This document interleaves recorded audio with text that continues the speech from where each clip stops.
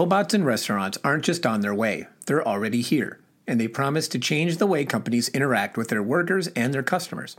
Hello, I'm Jonathan Mays, the executive editor of Restaurant Business Magazine, and in this week's edition of A Deeper Dive, I talk robots with Fred LeFranc.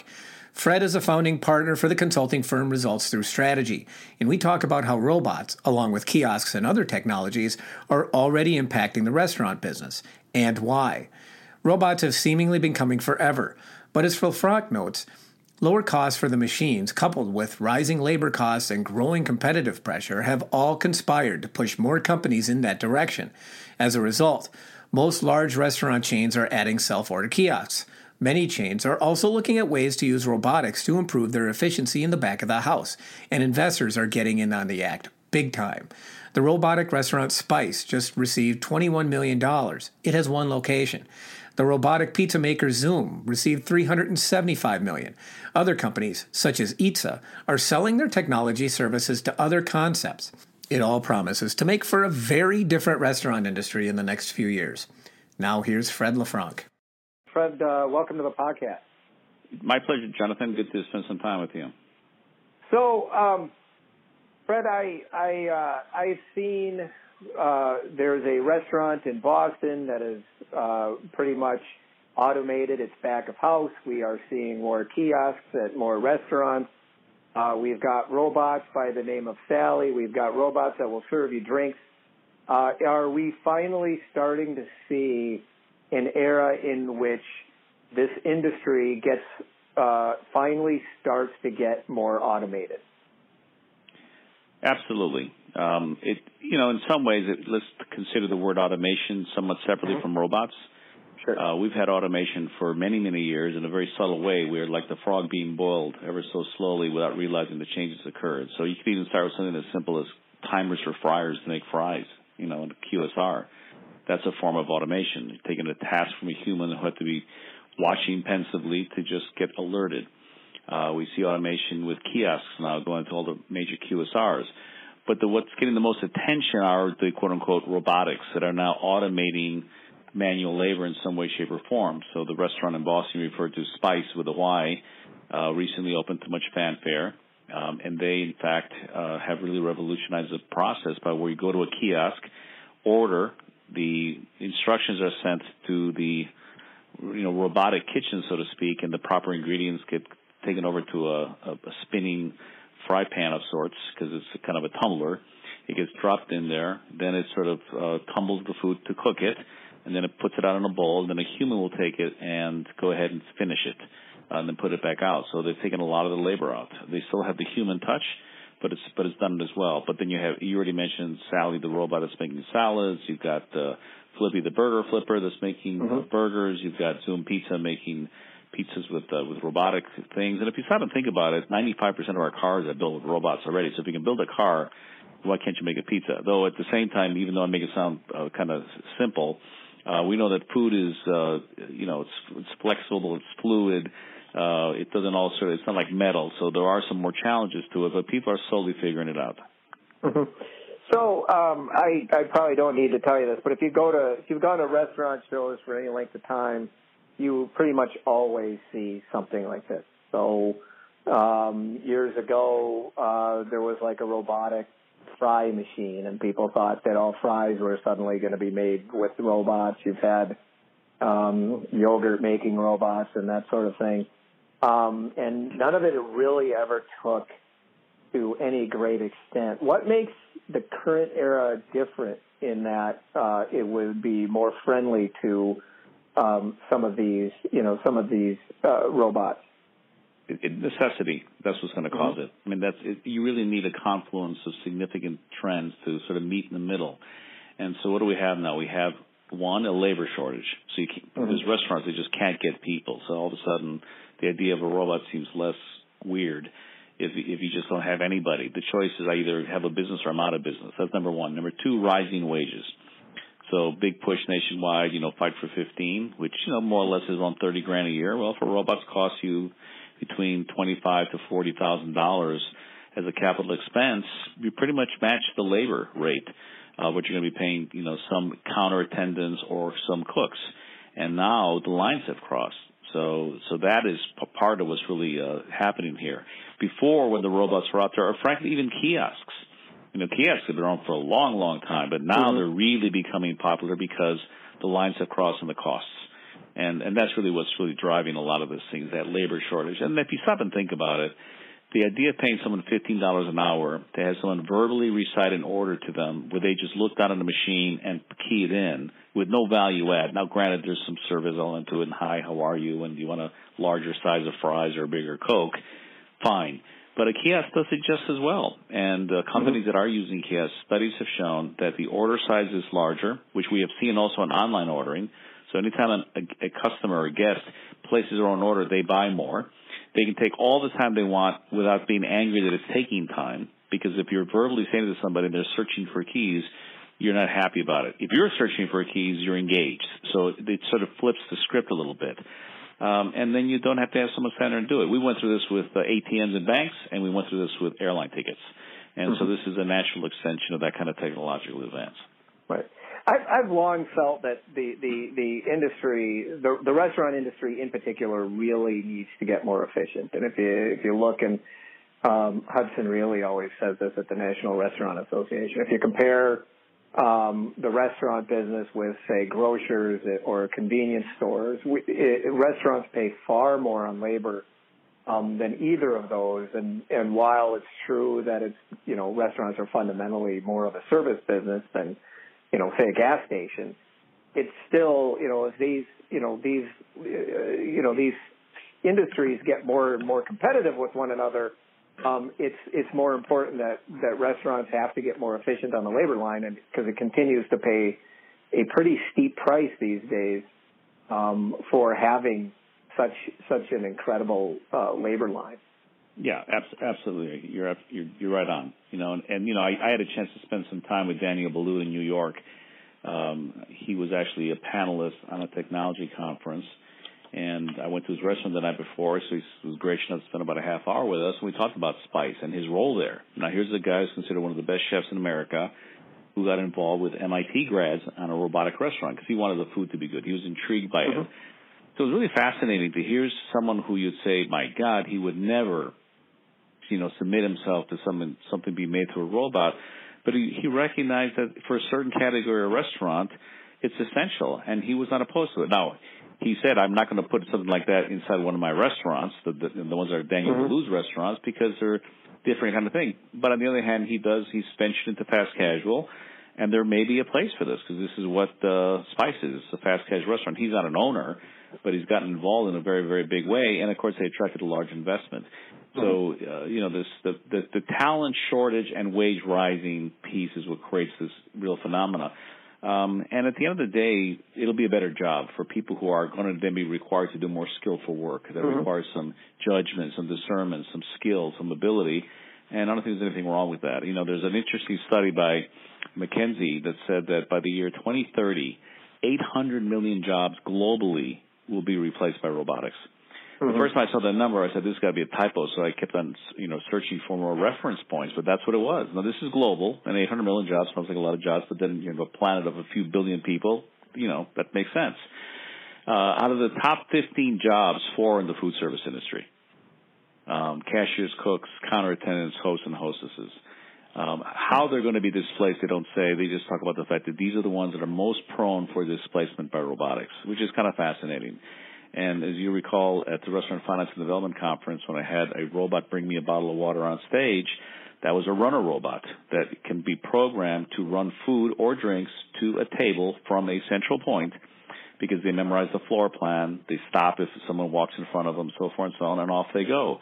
And that's the, you got so many restaurant companies now who are eliminating runners, they're eliminating bussers, and all it does is put more stress on the people who are left on the floor. Where now you've got a machine that can deliver food. You have a machine, if it's outfitted with a bus tub, they can take dirty dishes to the bus station. You're only saving minutes, but those minutes add up to hours, and that's what we're talking about doing. Is greater productivity. Yeah, and it's one of the on the other hand, one of the challenges I think it's especially at some full service concepts and many others is again, it's fundamentally a service business. And, so if companies are going to add some of these robotics, how do they ensure that it's still, that they're still providing some of this, some of the service that people really do go out to restaurants for? Well, that's the challenge of the balance between high touch and high tech, right? That's what you're talking about. So I'm going to use an example, not so much robotics, but just automation of Chick-fil-A.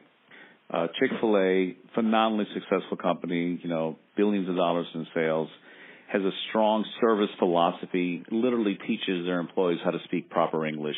Thank you, ma'am. Thank you, sir. It'd be my pleasure, et cetera, et cetera. Now, I live in Charlotte, and so we seem to be the testing ground for a lot of these new technologies. It's where Panera Bread tested their, Panera 2.0, and I see a lot of testing from Chick-fil-A around where I live. So I have 3 of them within 3 miles in a triangle. And they're out there with iPads taking orders when they've got a double drive-through. Theoretically, you don't need the iPad, but they're out there using iPads to see if they can increase throughput. And then before you even get to the close to where you pull in for the window, they've got a quote-unquote cashier there in case you're going to pay by cash, not credit card. If you pay by credit card, they'll take it right away on the iPad. If you're going to pay by cash, there's someone standing there at a podium with a register drawer there. And then when you go up to the window, they just call out your name to confirm it's you. You grab it and off you go. So at first you're saying, well, I don't know if this makes sense. But the more I thought about it, I said, well, this does make sense because they're focused on respecting your time as a guest. They want to minimize the amount of time you have to add with it. And if you look at Amazon took friction out of retail buying. And what Chick-fil-A is doing and all these robotics and automations is taking friction out of the ability to order. That's why you have this phenomena of third-party delivery services with online ordering. It's removing friction. It's another channel by which you can order. And Chick-fil-A continues to use their service philosophy simultaneous with the automation / robotics, so to speak, to make sure that your experience is as wonderful as it's always been. So they're not depersonalizing it. I grew up in an era where you pull into a gas station and someone would fill up your car and check your oil. Well, that stopped a long time ago. It hasn't stopped me from buying gas. I need gas, right? And we talked about the airlines before. We talked about the banks. When was the last time you walked into a bank, and didn't just go to an ATM? So while there's a transition going here for those of us who will remember the good old days of, I remember when a human being would actually take my order, I don't think it's going to be missed at the end of the day. It won't matter if the product you get is of good quality, if the experience is delightful, if you control your own time, which is really the biggest challenge people have nowadays is a lack of time. You just adapt, and there'll be places that will still provide that, but you're going to pay for it. It's not going to be a $1. It's not going to be a $1 burger. That's not going to happen anymore. Right. That's the, and again, as you mentioned, the fundamental challenge of the business is that people want cheap food, but labor costs keep going up. And as many times, and I see this a lot where people say, well, I'm willing to spend a little bit more for to go out to a restaurant if I know that they're getting paid well. And sure, I imagine that you are. But we already spend half of our food dollar at restaurants. How much more are people really legitimately going to spend at restaurants? And ultimately, if we want our food to be cheap, you're going to have to, something is going to have to give, and it's going to have to give on the labor line. Absolutely, and the lines are blurring. If you look at some supermarkets now, which really started by Whole Foods, they're all basically becoming grocerants. They're absolutely adopting that model, and it's not like they opened up a new supermarket by where I live. It's a new prototype. They got a full bar in it with a TV, beers on tap, wines by the glass, all that kind of stuff. They have a pickup station for what I'll call really gourmet food. This isn't, I'm going to get a roasted chicken or a pizza. This is prime rib night. And there's lines out the door to go get this stuff. So are they really a grocery store, or are they just another food outlet? Because the food is prepared just like in a restaurant, same equipment, same stylization, so forth and so on. And so because people now don't really care. They don't, as long as they get what their needs are met, they're fulfilled by it. And it's all of a sudden one day some robot's handing you something, you're happy to have it. Yeah, most of the time, I'll be honest, if I go into a fast food restaurant, I don't know how important it is for me to deal with a person. I really don't. I want I want it to be quick. I want it to be a reasonable price for what I'm getting, and I want to go in and get out. Now, if I'm going out for a nice night with my wife, that's something completely different. But yeah, if it's your wedding anniversary, you're not going to go to a drive-through. Right. Hopefully. No. I would be in a little bit of trouble if I went into a drive-through for my anniversary. Yeah, exactly. For what's worth. So I think the other interesting thing we are seeing, you mentioned Chick-fil-A, and I think quietly, while they do have that service aspect, they really are one of the more innovative restaurant companies out there in terms of, they are looking at automation, especially in back of the house, to try to make their business more efficient for their operators. And if you think of one chain that really has no real immediate need to make themselves more efficient, a company that does 4 million unit volumes wouldn't necessarily be the one, but they've been one of the more innovative companies out there. But you also see somebody like McDonald's has been very aggressive on kiosks. So as Wendy's, you're starting to see Burger King get in on this. Is that sort of pushing the entire restaurant chain into this particular direction? Oh, absolutely. Yeah, all the major QSRs will have kiosks system-wide within the next 3 years. You're also going to see more large restaurant companies hiring data scientists because that's not automation, just the ability to sort of understand your guests better is going to become more critical. So there's a lot of interesting technologies that are sort of meeting in the middle to enhance that guest experience and promote loyalty. Because let's face it, there's too many restaurants. Share of stomach is challenging, like we just talked about grocery stores. So anything you can do to give you an edge is important. I think Kava Grill has pioneered that rather successfully, and it'll be interesting to see what they do with their acquisition of Zoe's, how they bring that thinking into that model. Right. Yeah, data is one of those areas that the industry really has not fully tapped in. I mean, there's a lot of efforts on this front, but it really hasn't fully tapped into the amount of data that they're suddenly getting from all of these mobile apps, from delivery, from online ordering, and from anything else. And it's going to be a really interesting few years to see how they take advantage of that. Yep, exactly. Right. It's going to be probably a fairly major front. So what do you think a restaurant, let's go 5-10 years into the future, what do you think a restaurant's going to look like? I was asked to do that a while back, and at first I struggled because I said, well, I don't know what's going to happen next week, much less in the far future. But what I did is I started studying innovations that, when they came about, revolutionized the industry in one way, shape, or another. And so the one that sort of quickly came to mind was things like pagers. I remember when pagers was a big deal because in the good old days you have to put your name and just hang out near the front desk until your name was called. Well, now you had this little thing you could kind of walk around the mall if you're near a mall or whatever the case may be. And of course that went to cell phones now with text. And then you had even things like the kitchen display systems. It revolutionized how some food was being made in terms of throughput and so on. So if you study the impact of that, then Open Table came about. When the internet came about, now you can make a reservation on the internet as soon as on your phone, et cetera, et cetera.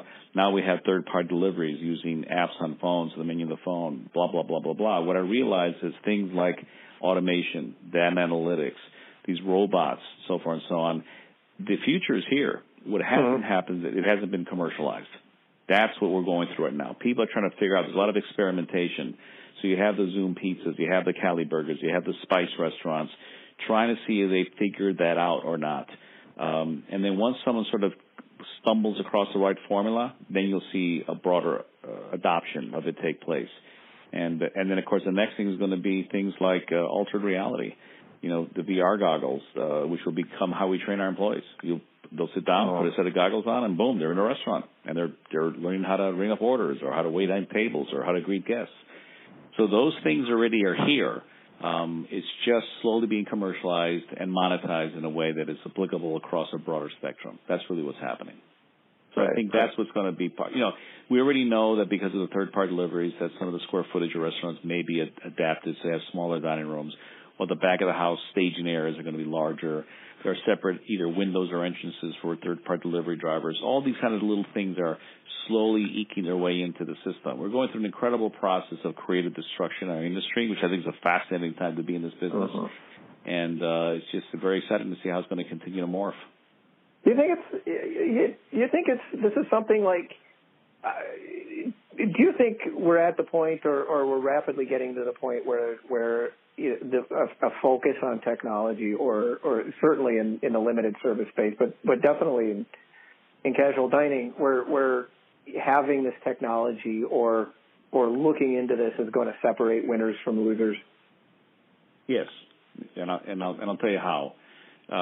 One of the things that I always smile at is when I read in any of the industry magazines, including some of your articles, how someone proclaims you're going to go back to basics. And I always smile at because I used to be guilty of that kind of thinking too. And the thing that people are not so much going back to is that they're realizing is the basics changed. No, nothing stays the same. The 10 things that brought you here aren't the 10 things that are going to keep you here. They shift. So, for example, you have to have delicious food, right? You have to have friendly, timely service. You have to have clean restrooms, blah, blah, blah, blah, blah, right? And then things like, I better have gluten-free offerings on my menu becomes much more of a staple, right? Or things for vegans and vegetarians, and that sort of starts creeping in because that's now the new normal. That's what's expected. Well, for restaurants, being tech-enabled, and it's a very broad term, is critical. And it's going to mean different things for different concepts, different categories. Just look at Domino's. Domino's is a tech company that sells pizza. Yeah. I mean, they completely revolutionized their model based on two things. One, they admitted what everyone already knew, they had bad pizza, so they fixed it, right? Number two, they totally enabled their workflow with technology, both in the restaurants themselves as well as through. They were always doing delivery. Pizza companies did delivery for decades. But they made it interesting. So if you ever order a pizza through one of their apps, you can see, John put the pizza in, Joe's bringing it to you. But they've got like 15 ways to order a Domino's pizza. Facebook Messenger, Alexa, on your phone. The list goes on and on and on, all using technology, So, and all they've done is just make it, again, I'm going to use the word frictionless. So it makes it easier to do business with them. So restaurants who figure this out, for their concept, be it casual dining, fast casual, QSR, fine dining, will begin to do those kind of things. Have you been in a restaurant that has a wine list on an iPad? Yeah. That's a good example. That's technology. Sure. Now, it's not revolutionary, but it makes it interesting. I remember when that was done in Vegas for the first time years ago on a tablet. It was like, oh, my God, I can't believe it. I had a tablet. I could scroll through thousands of lives. Charlie Palmer's restaurant, where they had the wine towers where the women climb up and down to get the bottles. So again, another example, that wine cooler was technology. It doesn't look like technology because it's on a computer, but it is technology. And they sort of married it in a very clever way, and it made it very distinctive. So those are the kind of things that will be happening as the price of entry keeps on shifting year after year after year. What makes it more challenging for restaurants is, one, keeping up with the things that are price of entry, and then two, finding new ways to differentiate yourself away from your competitors. That's hard. Right. Yeah, right. And I think Domino's has sort of proven out the idea that you can use these efficiencies. You can use these efficiencies as sort of a base for marketing, for sort of advertising your brand. They were able to generate some pretty substantial sales growth for a long time, based purely on little things, that you mentioned, Facebook ordering on a television, ordering on a watch, ordering on your car, that sort of thing. And so they've proven it out that if you market these abilities, people will start using them and will go to your brand. It's as much a marketing thing as it is anything else. So it's definitely probably the most tech savvy brand that we have in this space. Well, and I think let's go back to Panera Bread. So I mentioned that the Panera 2.0 was being tested in Charlotte, where I lived. Well, that's when they first came up with the kiosks, the self-ordering kiosks. Right. And you'd walk in and you'd see the boomers standing in line by the cashier talking to a human being as they were trained to do since childhood at McDonald's. Sure. And you saw the Gen Xers and millennials going over to the kiosks. And that was a significant divide at first. Now you go in there, you don't see that generational split anymore. They've rationalized it. Now you got boomers at the kiosk. They get it. They've learned how to do that because they found out that their previous order is stored in there, so they repeat it all from scratch. So you log in, swipe your credit card, they recognize who you are. You want the same as last time? Boom, yes, done. right? Mm-hmm. My food's being cooked. And so those are the kind of things that people will figure out over time. Mm-hmm. Yeah. Well, we've figured out, we figured out grocery stores, and we figured out, how to use these tablets, and over time, I think people will figure out how to use these kiosks at restaurants and some of this other technology. Right, and I think it's going to be more interesting. I mean, I didn't show it at when you saw me speak at the finance conference, but there's a French restaurant that uses the tabletop as a screen, and so they project a movie onto the table before your food arrives, which ties into whatever it is that you ordered, which is kind of clever. There are other restaurants that the wall, ceilings, floor, everything's a giant video monitor, and so for every course you could be sitting in the Sahara Desert for one course, the next one you're sitting in the rainforest, to create a multi-sensory experience. So we've only begun to tap the surface of the innovation and creativity that this is going to allow us to do. Right. Yeah, and you mentioned Domino's. Domino's and chains like Wingstop are looking at digitizing their telephone orders, which is, again, another way that technology is creeping into areas where even the most stubborn people, and to be honest, I don't know why anybody's calling into it. Domino's today, I fail to understand it. But some do. Those circumstances. But yeah, voice recognition is getting bigger and bigger. There are companies that are now beginning to do voice. In fact, it's interesting. They're testing drive-through lanes where it's obviously you're talking to somebody, but it might be a chatbot you're talking with. Mm-hmm. They recognize what you're saying and it's taking the order. It's not a human you're interacting with. Chatbots is another innovation that's coming online pretty quickly. Right. Yeah. So. Very interesting time in the restaurant space. Yes, I agree. So, sir, thank you very much for joining me this week on the podcast. This was fantastic. My pleasure, and look forward to seeing you again soon. You have a good holiday.